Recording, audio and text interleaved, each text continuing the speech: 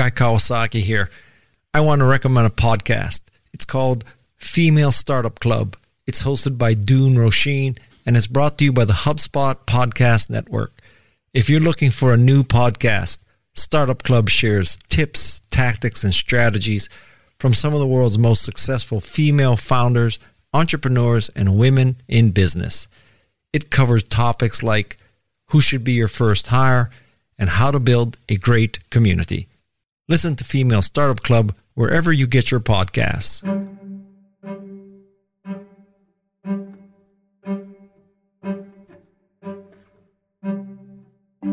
I'm Guy Kawasaki. I'm on a mission to make you remarkable.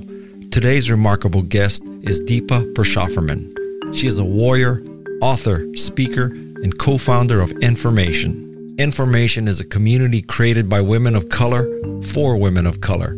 Its purpose is to reimagine traditional power structures to not just help more women of color get their seat at the table, but to change the way the table is formed.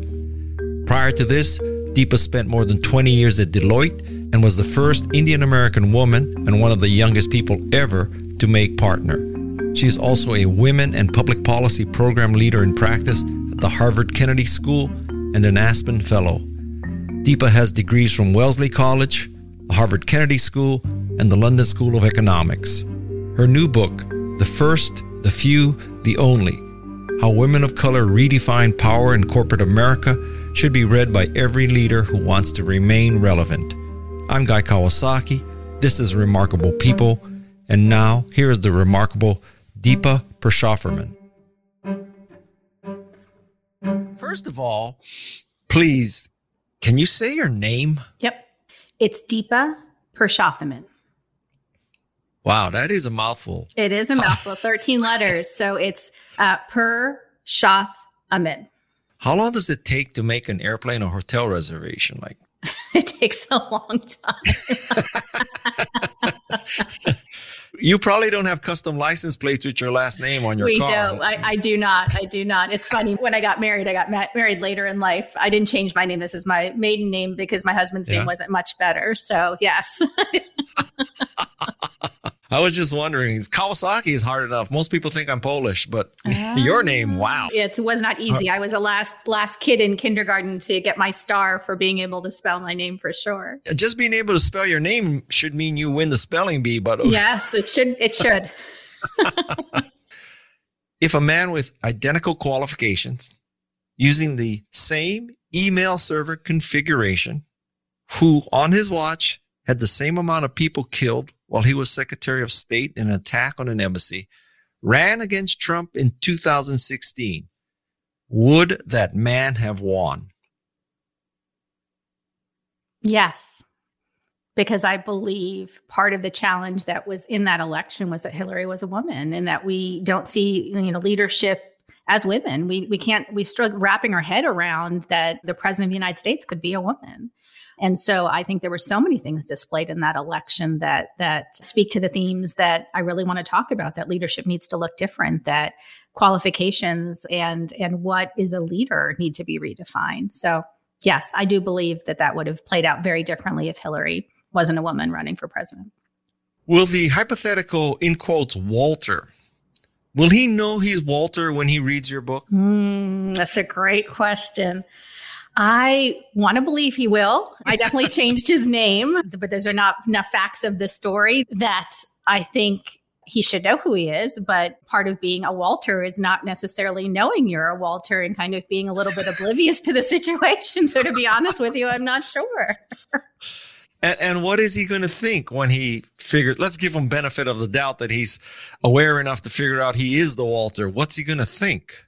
I think times have changed, right? That was a few years ago. And I want to believe that the Walters of the world have kind of awoken to the challenges around that. I think I'll probably get an apology. Guy, what's so interesting to me in the work that I do, and even just the stories I've told prior to this book, is I've had a lot of people from my past reach out and apologize to me, a lot of white men. Really? And so unexpectedly. And so I want to believe maybe he'll reach out and have something to say about it and we can have a discussion about it. I don't know that he'll know how deeply that wounded me in the moment. I think that'll be the surprise, not the comment, because that wasn't the first or the only thing he's ever said.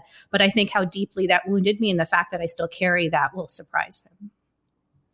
Right about now, tens of thousands of people are wondering, what the hell are they talking about? Who is Walter?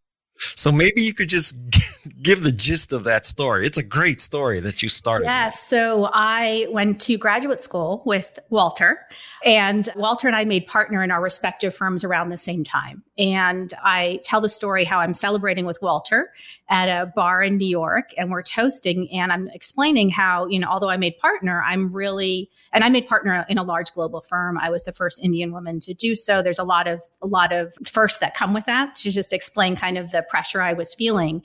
And I said to Walter, I am really nervous about what comes next for me and not messing it up, and all eyes are on me. And Walter, without missing a beat, turned to me and said, well, you're a twofer. You have nothing to worry about. And I'm a white man. I'm going to have a lot to worry about. People like me have things to prove. You're going to skate by. I'm paraphrasing the words in the book.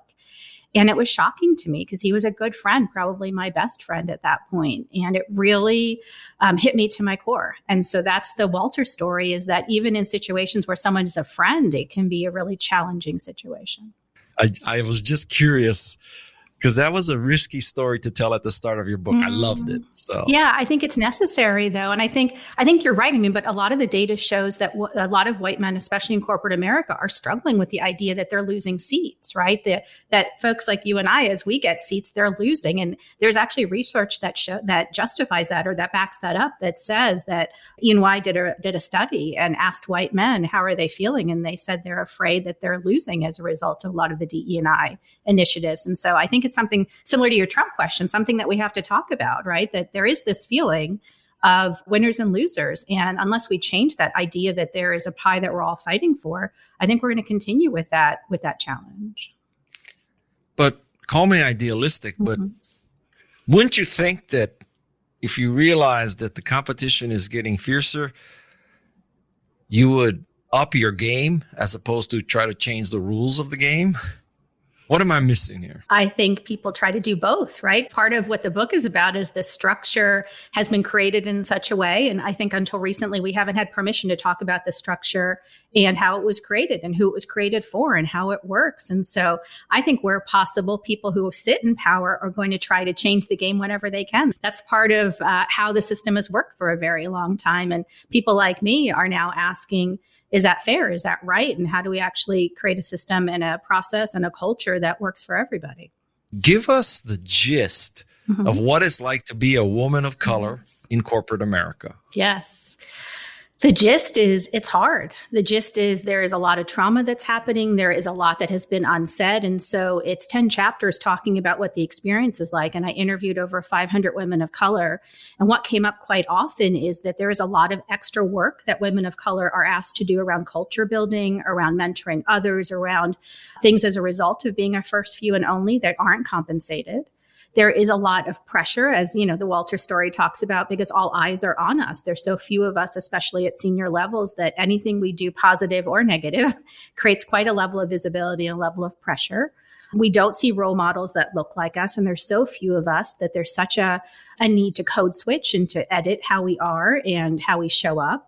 We don't usually see leaders that look like us. And so unless you have a very a good way of processing the imposter syndrome and all the other things that come up for us as we navigate spaces that don't look like us and weren't made for us, made by us, and don't even want us there, it's a real challenge. So what I'm trying to lay out is not that we can't make it, not that we're not powerful, not that we don't have skills to bear that would actually be helpful to corporate America, but that this idea that it's a meritocracy and that the system shows up the same for you and I is actually a flawed way of thinking. And we have to be really open that there is an extra burden and a significant burden that women of color bear as they navigate spaces that were not made for them. What specifically are examples of it's not a meritocracy, even though it appears to be a meritocracy, or you think it's a meritocracy? So I think the difference, the example that I like is, and it's in the first chapter of the book, is I sat down with Renee Myers, who's the VP of Netflix of Inclusion, and we were talking about airplane design. And we were having this, she's a Black woman, we were talking about inclusion in corporate America. And she, brought up this idea of airplane design and how, as a mom, when she gets on the plane, she struggles with the idea that you put your luggage above your head because she doesn't necessarily want it to fall on her children. And so it wasn't designed for moms in mind.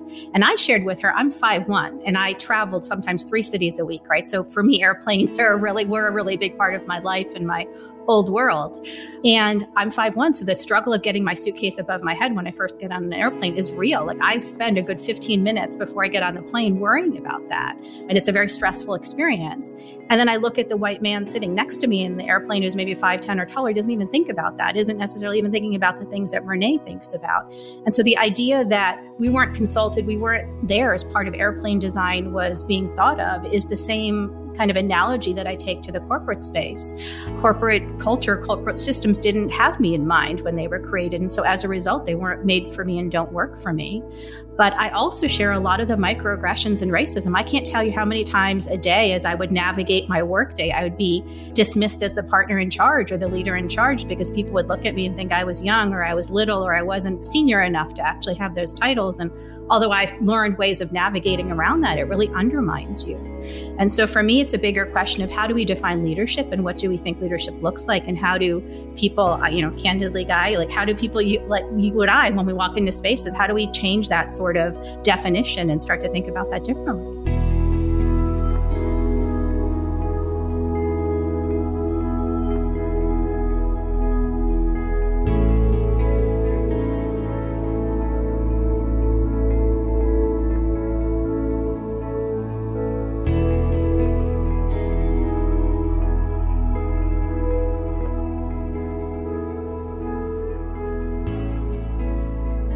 After the interview, I thought of something I should have asked.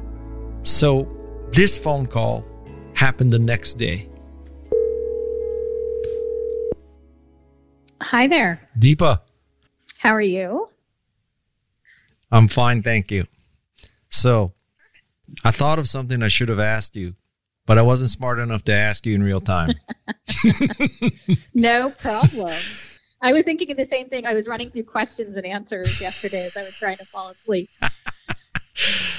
Must have been a slow night. So when you told the story about you're a 5'1" woman, you're thinking about how to put the luggage in the rack, and that causes you great angst and all that. And that's an example of a systemic problem where women weren't involved in the design of the plane. Correct. Right? So I should have immediately asked you this question. I'm really curious now. I thought about that last night, which is, okay. If you're a 5'10" man and you see a 5'1" woman trying to get stuff into the luggage compartment, yes, are you supposed to help her? Or are you supposed to say, God, I don't want to insult her by saying, oh, you're a short woman. I'm going to help you, honey. What should I do?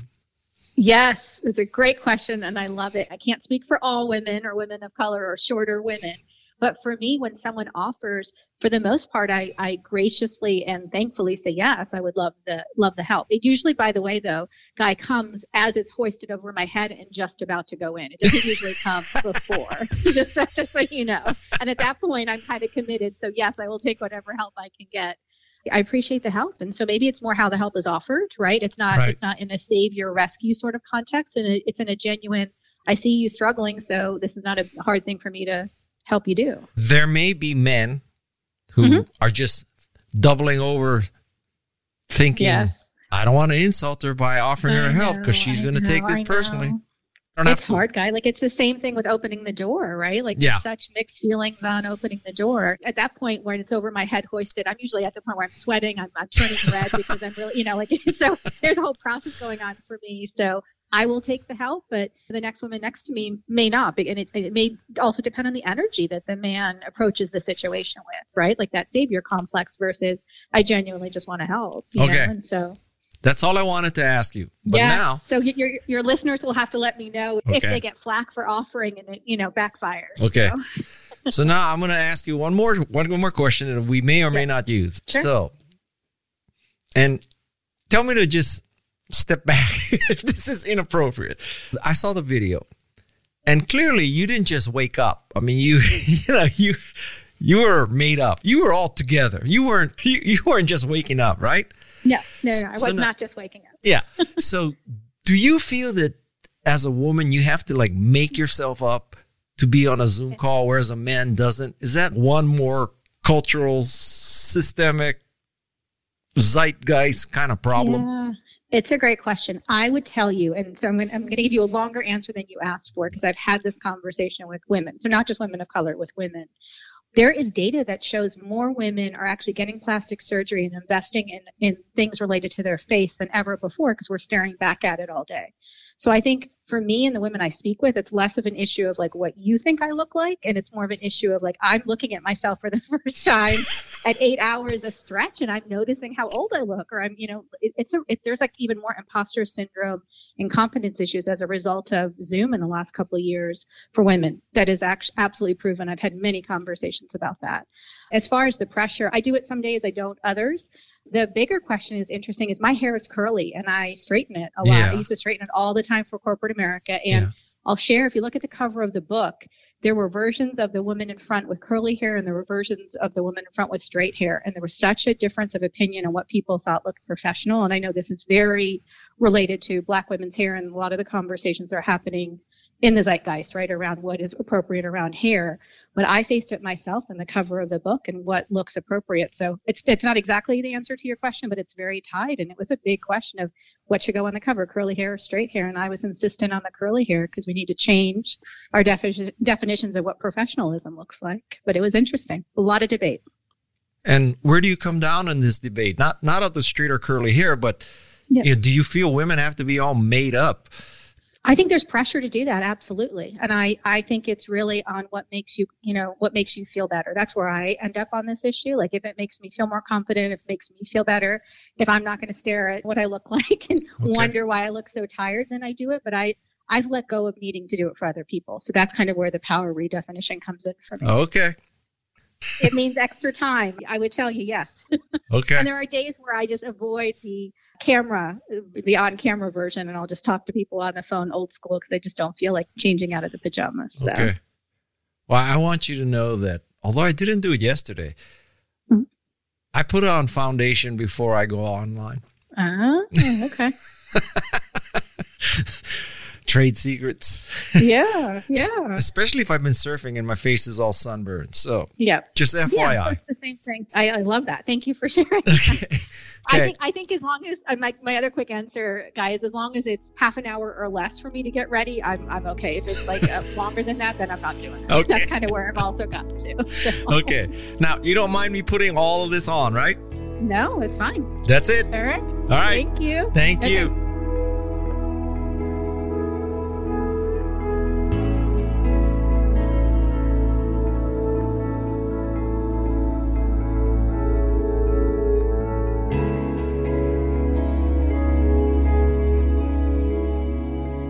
Do you think the law that requires women directors in California is going to help the situation? I think it will help the situation in some ways. The early data suggests it's helping white women. So it's not necessarily helping women of color. So I think we have to parse out who we're trying to help. But I also, to be honest with you, think this is the whole question of quotas in some ways, right? And are quotas a good idea or a bad idea? And I've kind of evolved my thinking on it. Years ago, if you had asked me that question, I would have fought it because I wanted nothing to do with quotas, because you end up with that Walter Toofer comment, like you just got the seat because you are a woman or a woman of color or whatever the quota is. I think I've gotten to the point that workplaces aren't working. And so we have to do some unnatural things or some, additive things to really change them. And so I worry less now, having spent a lot of time in this work, about how we get the women in the seats and the women of color in the seats. I just want them in the seats. But I also think the bigger question is, once they're in the seats, are they able to be in their full voice? Are they able to make change? Are they able to actually be supported? Because just getting to the seat, I think, is part of the challenge we have. We've spent so much time and energy talking about getting to the seat, but if they can't actually be successful or change or bring up new ideas once they're in the seat, then is it really changing anything? And that also needs to be part of the discussion. And what is your advice for getting over the imposter syndrome? My advice is that we have to rewrite those messages. So I have 2 chapters in the book around shedding and carrying, this idea that we have to shed messages that don't serve us and kind of carry forth messages that do.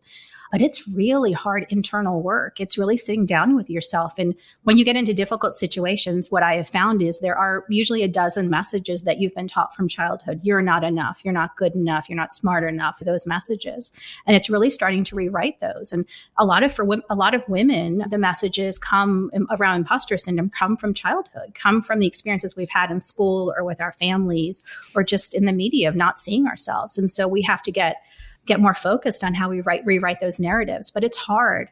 I would say the other thing that I have found is I now have a community of women that I lean on that I didn't have when I was in corporate America. And so finding others and realizing that my experience is not unique to me, that almost, unanimously the women of color I speak with have so many of these shared experiences is really freeing. And so for me, part of my work is realizing the structure is created in a certain way. There are certain behaviors I can change, but some of that is not mine to take on. Some of that is about what other people also believe. And so I can only take on my part and change my part. And so for me, that has freed me quite a bit, but it's taken me decades to get to this place. You state in the book that there is enormous pressure to, quote, be someone else. Yeah. So what are the characteristics of this theoretical someone else? Yeah. The someone else that I'm talking about is the white male leader that came before me for decades. So this idea that they are assertive, they are aggressive, they are self-assured, they carry themselves in a certain way, and that maybe they don't lead with things like empathy or gut feeling, that there are these other characteristics that are also important in leadership and that we need to kind of open the aperture of how we think about leadership. That's really what I'm talking about. I do this exercise when I speak at events, when it used to be in person and now it's over Zoom. And I say, think of a leader. What do you think of when you think of a leader? And you'd be surprised. I mean, maybe not surprised, but everyone in the audience thinks of a white male executive or a white male politician. They don't think of people that look like me. And that's part of what we have to change. And if we don't change that, what's happening is most of us are unconsciously and consciously being taught to emulate that model and the behaviors and what even power looks like in that model. And that's what I'm really talking about changing. But we seem to be, I don't know if we're in a downward spiral, but we're certainly not in an upward spiral. Without these heroes and role models and your parents telling you to be a certain way, how do you break out of that rut? I think for a lot of the women that I've met and even the people that I've met, some of it comes down to you face a life experience or something doesn't happen in your favor, right? So for a lot of the women of color, something has happened where the system hasn't shown up for them, or they face some issue of racism, or they didn't get a promotion that they were clearly in the running for. And so those situations really make them question what just happened to me and ask them bigger questions around the structure and the process. I think that's a lot of it, is that once you encounter something that doesn't feel right and you've done all this work to get to this place, and I spoke to a lot of senior women, that was really the challenge, that they really realized that just working harder wasn't going to do it for them and that they had to really, pick and choose something else. So it's usually some sort of a life event, I think, that pushes you in this sort of way. But I'd also say, I think a lot of people are questioning the space that work takes in their life right now as a result of COVID and everything that's happened for the last couple of years. You see a very different conversation about how people want to work and where they want to work. And although my book is written for women of color, I'm asking bigger questions around this, the space that work takes in our life and how we work and how we create spaces that actually work for everybody. So again, although that is what I've written about, I think this book in a lot of ways applies to some of the experiences, even my people in my peer group who have met men in my peer group who have young children who just have really struggled with, how do I actually spend time raising my children? How do I spend time at home? Because what's being demanded of me at work is just grown to such an extent, it's hard to manage. If you look back, it seems like this entitlement syndrome is just locked and loaded. How do you think it came to be like that? Maybe I'm just naive or idealistic, but it seems to me that business is so competitive. And one of the major competitive advantages is people. Why would you cut your genetic pool in half? Why would you only focus on men? It makes no sense to me. What am I missing? How did this entitlement syndrome come to be? I feel like almost 2 or 3 questions in that, Guy. Like one is entitlement in itself. Like, where does that come from? And candidly, that comes from a history of white patriarchy, right? I mean, we can talk about that and how the systems were built and what underpins capitalism. So that's one set of conversations. But I think the other question you're asking is, aren't workplaces leaving something on the table in the choices that they're making? And yes, that's the point. Like, I think part of what's happened is we are continuing to remake models of leadership based on what has come before without really understanding that it's not just what's come before, but we've actually widened who's actually in the workplace. And as a result, we have to, open up that definition of leadership in a different way. And so I think it's kind of a yes and. I mean, part of what has come up out of the research is that women of color have all of these other experiences, what I call lived experiences, that aren't valued when they're recruited or when they advance in the workplace. And those lived experiences of navigating literally colleges, universities, earlier work experiences where they weren't valued or they weren't really seen and having to make a voice for themselves have made them really valuable workers, and yet that voice is muted. And so part of, I think, the message is not just entitlement, it's that there are superpowers, I like that word, for women of color that we aren't really focused on because we tend to look at the same things that have come before for innovation and for definitions versus kind of opening up the definitions. And I think that's where we are. And if this moment doesn't cause that, right, with COVID and all the other pressures we're facing and all the entrenched global issues that we're facing, when is that going to change ever? Is one solution or one path just to wait the bastards out and wait for this generation of white men to die? No, I don't think so. Because if you look at the stats, it's going to take us to 2050 or 2060 or later in a lot of ways, because companies have looked at that information. And so unless we're willing to wait, that long, I don't think so. And by the way, I don't think the planet can wait that long. I think we need more voices sitting in seats because of where we sit as a planet right now.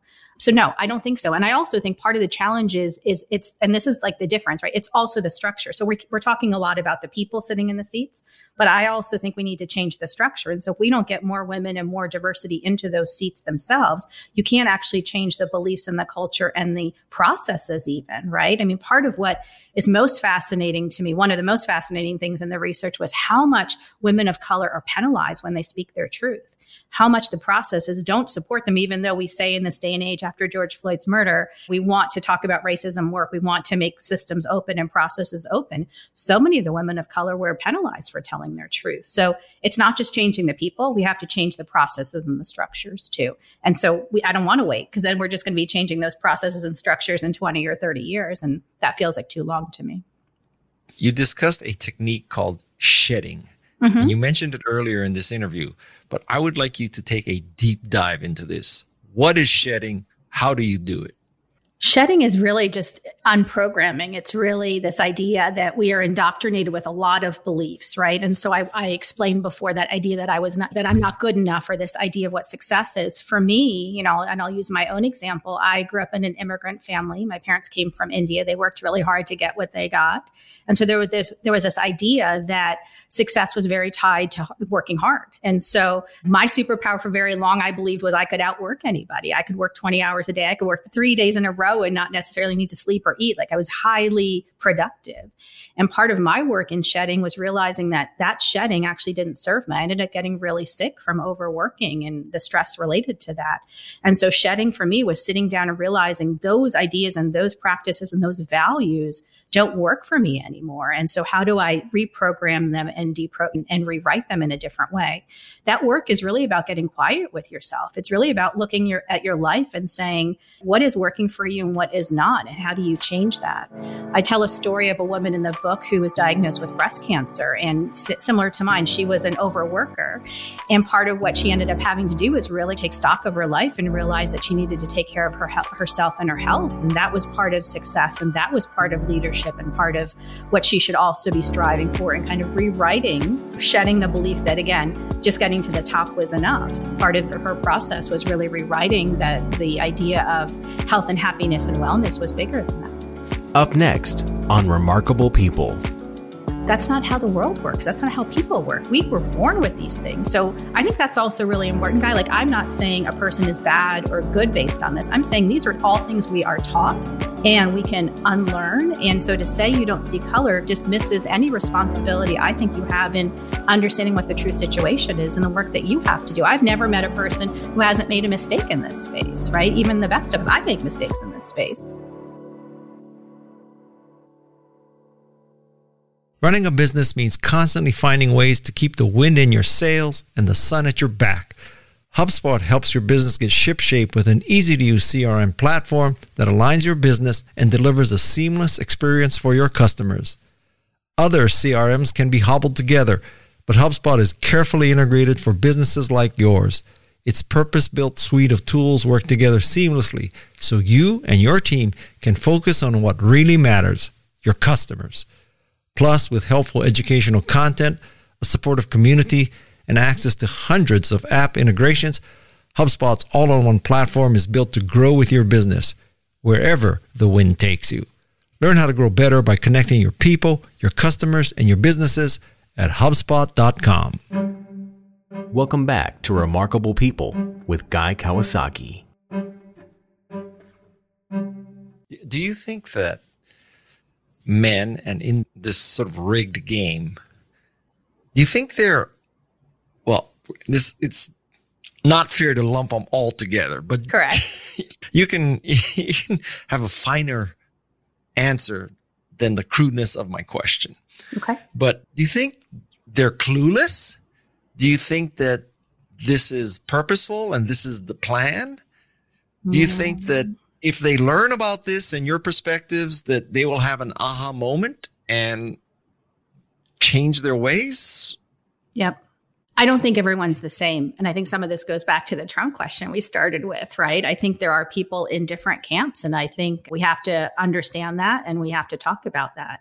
What has surprised me in the book is just in the process of releasing into the world is how many allies and white male leaders have shown up and asked me questions and asked to understand. I wrote the book for women of color. Selfishly, I wanted the book I never had when I was navigating corporate America. So it's very much written in a voice for women of color. I write it to women of color. I don't, explain my definitions. There's some shorthand in the book. And it's actually white male leaders that are saying, I had no idea and help me understand. So I would say, no, they're not all the same, but I also think that it's hard when a system benefits you or when there are certain things that work in your favor that you don't even appreciate or you can't even acknowledge to keep it in the way it is. So I think there's one camp that is very aware of what they're doing and they want to keep it that way. I think there's one camp that maybe not so aware, and then there's one camp that wants to make change, and there's a spectrum across all of those things. Let's suppose that you are a young woman and you are highly qualified, so you're sought after, and you can, pick from various companies to work for. From the outside looking in, are there specific tells that would indicate this corporate culture, structure, zeitgeist is just not going to work? I need to stay out of this. What are the warning signs? I think it's looking at the senior leadership as a start. I think it's looking at the 3 layers below that, because candidly, most senior leadership is not diverse enough that it would make me go to a company at this point, but I would want to look 3 levels below and see what's happening. I would be also looking at folks at my level and even below, and are there stories? I would be going to places like Glassdoor where you can read what's going on and understand culturally. Are women getting promoted? Are women of color having challenges? I would look to see if there are any suits or any public cases where there are challenges. I mean, it's in a way like what is happening, I think, is women of color doing more due diligence. I think that more than ever, to your point, women of color call me every week because of the seat that I'm sitting in with my organization. I help women of color, find safe space and meet each other at a very senior level. And so I have a lot of them calling me saying that they're getting calls from recruiters and how do they sort through these options that they have in a way that they've never had calls before. And what I tell them is that they have to do their due diligence to really see are companies doing actually what they say that they want to do. And it's not just about getting hired, it's about what happens after they get hired. So I think it's a little bit of looking up and looking down and here, and honestly, reaching out to women of color and reaching out to other people within the organization and saying, what are you feeling? What are you seeing? Can you share with me? Is this a great place to navigate? And internal employees will really answer that? Yes. So what I have found is that we are willing to help each other if you ask. So women of color, I can just go to LinkedIn and kind of find 4 or 5, women in an organization. If I reach out and say, I'm considering coming, can we have a chat? Yes, it's changed. And I think more employees are doing that than ever before. Yes. I probably wouldn't call the C-level and ask that question because they're probably going to tell you it's all wonderful. But if you call women at a different level and have a very off-the-record conversation, like I'm considering between 2 options, here's what I'm being asked for, we're helping each other in a way I've never seen before. Again, call me naive, but one of the points that surprised me in the book was your observation that HR is not necessarily on your side. That HR is in the business of making the company successful, not making you successful. Yes. So can you go into that? That surprises most people think, HR is on the side of the employee. Yes. See, that to me was not shocking, I guess, because I've spent time in so many different companies as a consultant. Yeah, a lot of HR processes and a lot of HR organizations are set up to legally protect the company. So when you actually formally file a complaint about racism or sexism or harassment, they're obliged to follow certain protocols to take that to fruition. And so what we have found, or what I have found just in the last year and a half around race, is that most companies, one, are not set up to handle race. So they don't have the right people in the seats, and they're literally trying to figure out the protocols right now. But secondly, it's so bad to admit that there's racism going on that when women come forth and share their complaints, there's a lot more pressure to, can you prove it? Tell us what really happened. And if you fast forward 6 months to a year, most of the women who end up filing complaints end up leaving as a result of companies not showing up for them, because there's so much fear around what would happen if a company or a person or a senior executive in a company was labeled racist. So it's a real issue. And I think it's something I encourage women of color to understand, because a lot of people will tell them a racist incident just happened. Someone just said something inappropriate, go to HR. And I tell women of color, you have to really understand who your HR is before you do that. Not all HR groups are set up the same with the same interests and the same processes or the same intent. Maybe that's the right word. What if you're working inside an organization where making a claim or a complaint, much less filing a lawsuit for sexual harassment or racial, prejudice, is career ending or at least career limiting? What are you supposed to do? Leave? That's what most women of color are doing. I believe it's chapter 6 in the book. I talk about almost a dozen, and I'm saying VP level and above, so C-suite women who I talked to who, as a result of an incident happening, they spoke up. They felt like they were fully empowered to speak up given their level and their tenure. They spoke up and the company turned on them. And that is quite a frequent occurrence. Like, again, there is that whole conform pressure, this is our company too, and we don't behave like that. So I think there's a little bit of denial happening, and it's real. So yes, a lot of women of color at that point leave and they go do something else. Many companies have this VP of inclusion or some such similar title. So is this window dressing? Is it abdication to one person saying, okay, that person's handling? It's like having a chief innovation officer. That person is in charge of innovation. We don't have to worry about it anymore. So this person is in charge of inclusion. We don't have to worry about it anymore. So what's your take on VPs of inclusion? I encourage women to only take those roles, the women who call me, to take those roles if they're set up in the right ways. So the right budget, the right number of staff, they report to the CEO. There's a whole bunch of other things that have to happen. And I'll be honest, I don't love the title itself, because to your point, it can, in certain companies, abdicate responsibility just to that one person when it should be an entire company responsibility. I believe inclusion and all of that work starts at the C-suite, but it happens in day-to-day interactions at a manager level. That's really where most employees feel whether they belong or not, is at that manager level. And so I think sometimes in some companies, having one person sit in that seat allows them to feel like the issues, the programs, all of it's being taken care of without doing the work. I wouldn't get rid of the role, but I don't think it alone is enough. And there's a line in the book that's one of my favorite where I talked to an executive and he said, I think those roles are propaganda. And I think in some companies that's absolutely true. And we have to be honest about that. How do you tell when it's propaganda versus reality? I think it's all those things I talked about. So do they report to the CEO? How often do they have direct channel? It's the budget, it's the staff, it's actually what the company is doing on all the other days of the year, other than just that one inclusion day that they claim, or it's really what's felt and seen. And again, part of what I think this is all getting at is that you have to talk to the employees to understand that. And I think more than ever, we're in a moment where employees are being honest and we're walking with our feet if it doesn't make sense in a very different way. So we discuss the issues with meritocracy. How about we discuss the issues with the theory of so-called color blindness? Yes. So for years, I would navigate spaces where leaders at all these companies I worked at would say, well, one day we'll have a colorblind society, or I don't see color, right? It's not a thing that I see. And it would always make my stomach turn. Like, it just never sat right with me. And I think now I can better articulate. One, I think that denies my experience as a woman of color, where I'm saying I'm having all these issues as a result of how people see me. And you're negating that by saying you don't see color or that doesn't exist. I think that's a problem. I think secondly, that's not how the world works. That's not how people work. We were born with these things. So I think that's also really important, Guy. Like, I'm not saying a person is bad or good based on this. I'm saying these are all things we are taught and we can unlearn. And so to say you don't see color dismisses any responsibility I think you have in understanding what the true situation is and the work that you have to do. I've never met a person who hasn't made a mistake in this space, right? Even the best of us, I make mistakes in this space.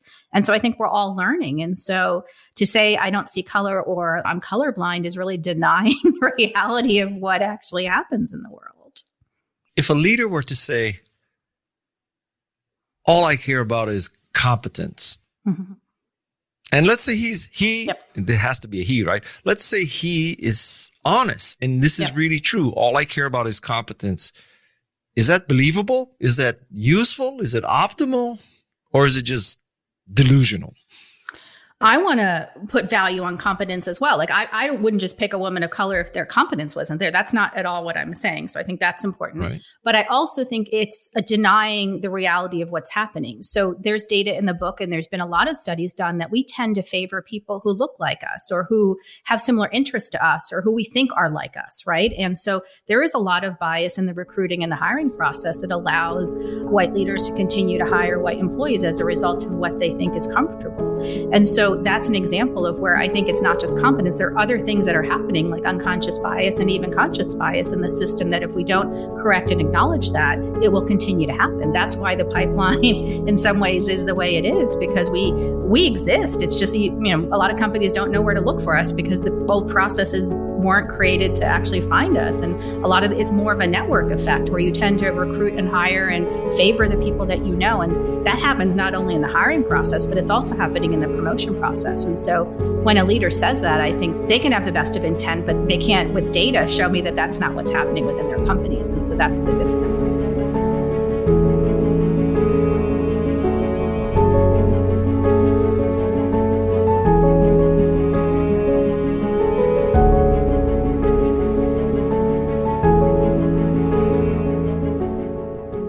A few months ago, I interviewed a person from Amazon who was Jeff Bezos' chief of staff.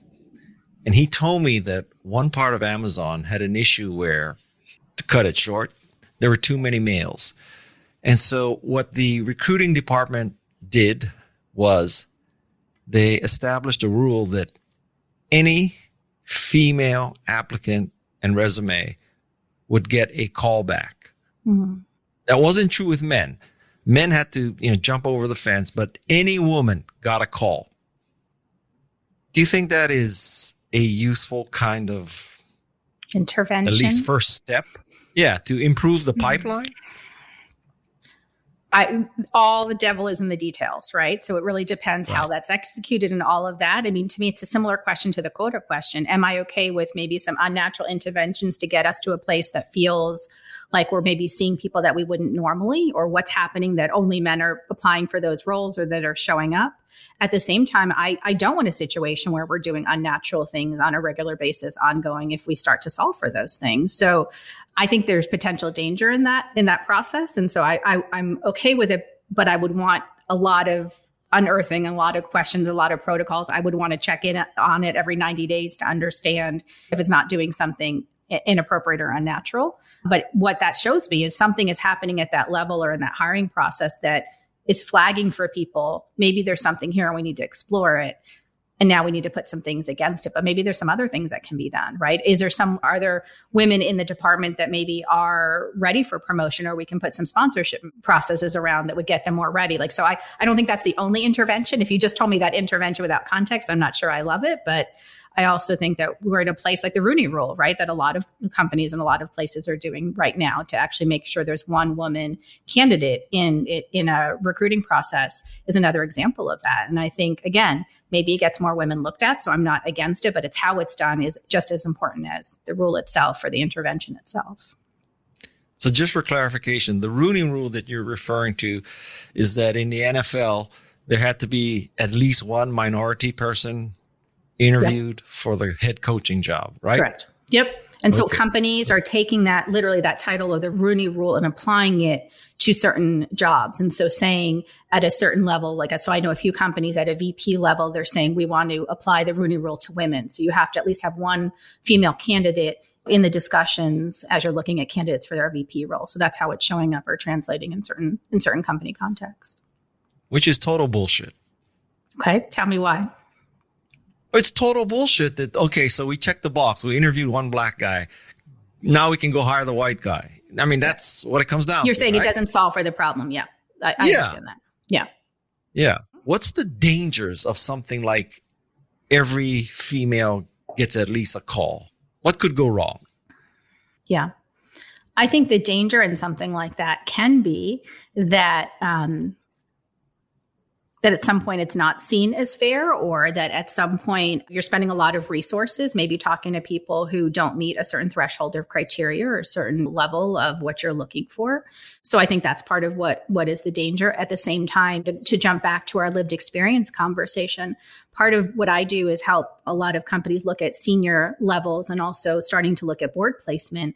And what I'm talking about is the fact that women of color bring a lot of lived experience that's not valued in those processes. So if we just look at, have they had a global experience, or have they managed a large P&L, or some of the things we traditionally look at, we may not get as many women, and especially women of color, in those experiences because we're new in some of these spaces, right? We haven't had all of that history. There's a small group of us, but there's not, tons and tons of us. And so part of what we have to do is change the definition of what qualified looks like. So I'm okay with some of the change, but I think just blanketly looking at everyone who applies it's not probably the best use of resources. There's probably other things we can also do.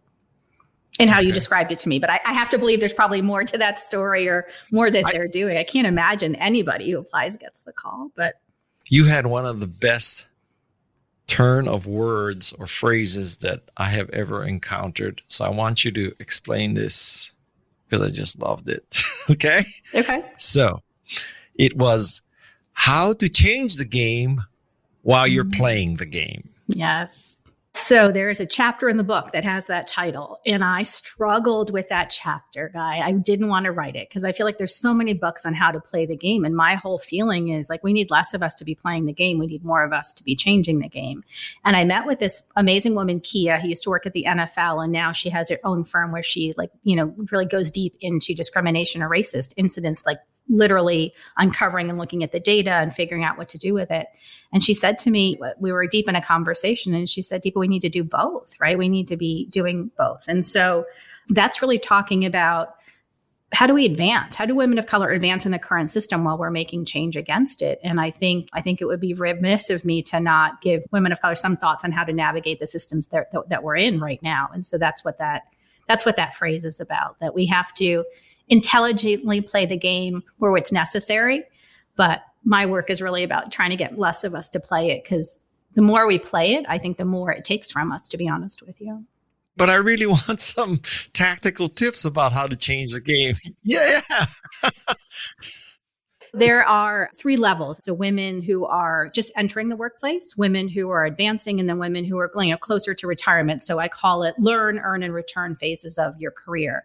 And that there are things you can understand and really, learn when you're in the learn phase of your career. And that playing that game is really understanding what the culture is about. What is the culture value? What is really important to get to get promoted is an example. There's also an example where part of playing the game and doing this differently is women of color maybe sharing their pay information. So I had a couple of companies and examples where younger women, more than older women, and I want to see more of us doing this, were sharing their pay information to kind of figure out were they being paid equitably and was there discretion or just issues with what they were getting paid versus others. And so I think it's sharing information and being really helpful, but understanding what it takes in the company context you're in to excel. And especially as women of color, then making choices around what you do around that. There's another example in the book that I love where I talked to a recruiter, Jana, and she said to me that women of color don't always negotiate in the right ways. We don't tend to ask for what we think we deserve. She gave me examples over and over again about how some of the white men she works with will ask for 2x or 3x what they were getting in their previous company as when they're in final discussions or interviews at the new company they're going to. And they were literally asked for 3x what they think they deserve or what they got before without any fear or any expectation that they're going to get it. And all the women of color I've met, and Jana was sharing her research as well, or her conversations as well, most of us edit ourselves. We will maybe ask for 10% more than what we had before, not because we're afraid of asking, although I think that's part of it, more because we're afraid of the no. Like somehow that is shameful if we don't get the 2 or 3x amount. And so part of playing the game is realizing like you can ask for it, but it doesn't reflect necessarily badly on you if you don't get it. And that's part of playing, an example of playing the game. So it's a little bit of understanding and kind of changing what we have emotion around. That's really what I think playing the game is a little bit. I will tell you, Deepa, that I have never met a man with imposter syndrome. Ever? Never. I know a few. Well, then those are the only ones in existence, because I was just thinking about what you're saying about playing the game and men asking for 2 or 3 times. Let's just not go down that hole. I mean, my point is that it's a rare thing for men to discuss the imposter syndrome. I might have a different opinion on that. So I actually think it exists, but I think men aren't taught to share that. They're not taught to be vulnerable around that. So I have a lot of men who've shared that with me when I've shared with them, and we've had like a private conversation. But if it was probably 2 men sitting there, they're not going to share that because that's, you all puff your feathers. That's more of what you do with each other. You don't talk about the challenges you have. But I think it exists. I just think it's not rewarded in the same way, or it's not safe to talk about that, to be honest with you. I stand corrected. We can choose to disagree on that. I think that's maybe that's one of my next experiments. I go delve into that a little bit more. You also discuss how and why women of color get in the way of or prevent other women of color from succeeding. And that sounds illogical to me, but why does that happen? So the research suggests that so let me tell you how I got to that. So I'd meet with all these women. I'd get way into like an hour-long interview. And at the end, the last 10 minutes, I would say, is there anything I haven't asked you? And the women of color would drop their voice. You could literally see the shame on their faces. And they would say, can you talk about how we don't help each other? How white women don't help us, which came up every single time. But then also how we don't help each other as women of color. And so what I have found, and we ended up doing some research with Billie Jean King, my company Information, my business partner and I, Raw, did some work with Billie Jean King, and that came out in the fall, got rave reviews. And we've actually recently done a TED Talk on the same topic of this idea of we don't help each other. And I share that all to say, because I think it's fascinating. I think everyone's really fascinated by the topic. I think it's partly because there's so few of us. And so there's this idea that where there's one seat and that we're all competing for it, right? This idea of tokenism, how we started the conversation. So there's maybe one seat for a woman of color or one woman at the C-suite or at the board. And that idea, even though it's not said out loud, I think there's a lot of suggestion around that. And I found that in my own research. Women felt like there was only one opportunity at a company or at a level. And as a result, there is an unsaid competition that happens amongst us. And part of what I want us to realize is no one told us there was one seat at the table. We don't have to accept that. Why is there only one seat for us? And so how do we change that conversation so it doesn't feel so competitive and we realize that we're not competing against each other even earlier than the seat? That's really what has to change. Do you ever feel like, oh my God, can't I just be myself and be a career woman? Why do I have to bear the cross of every other woman trying to succeed and be their mentor and help them? Otherwise, I'm a selfish person, and et cetera, et cetera. You ever get that? There's just, why do I have to bear this cross all the time? I'm going to speak for myself, and then I'll speak for the women I met. I think it's part of what I always navigated because I was a first, right? Like, so that was just always there. Like, part of why I also wanted to make it was not just for myself, but to show the other people behind me that it was possible. I chose a very male-oriented career. Like, I traveled. I mean, I also picked spaces that were like that. And so I think that's part of what comes with the choices I made. But I also would share with you that most of the women of color I've interviewed have this sense of responsibility that feels very different than when I speak with men. So this is where I do see a difference. We feel a sense of responsibility that is part of what we think our work is, not just the job we were hired to do, but to mentor others and to change the culture and to do all of these things, which is hard because in one breath, I'm telling you we want to do it and it's literally in our DNA. And in the other breath, I'm also saying, but we also need to be rewarded and paid for it at the same time because it's a big burden. So yeah, I wish I didn't have that, but I don't even know. I don't even know how to separate that. It's always been there. What do you think was going through the minds of white men over 50 when they watched the Super Bowl halftime show? Great question. I think there's probably a lot who thought that was required, that was done to appease people.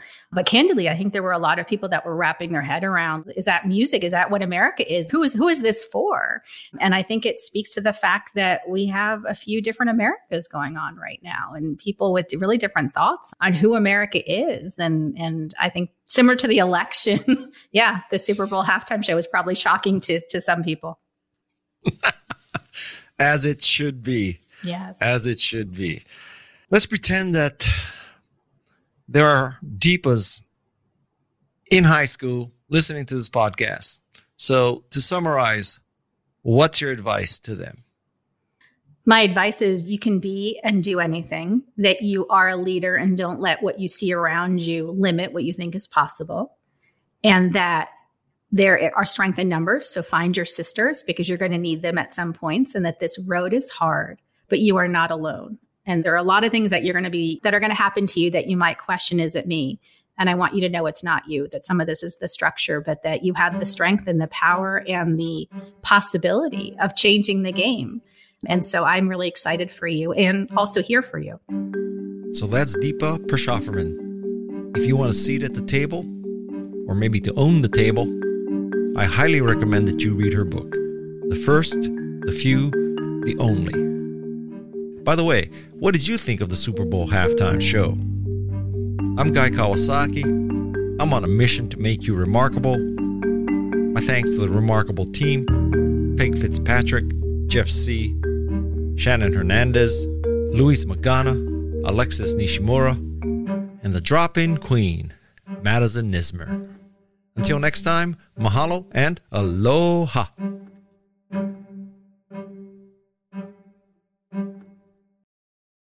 This is Remarkable People.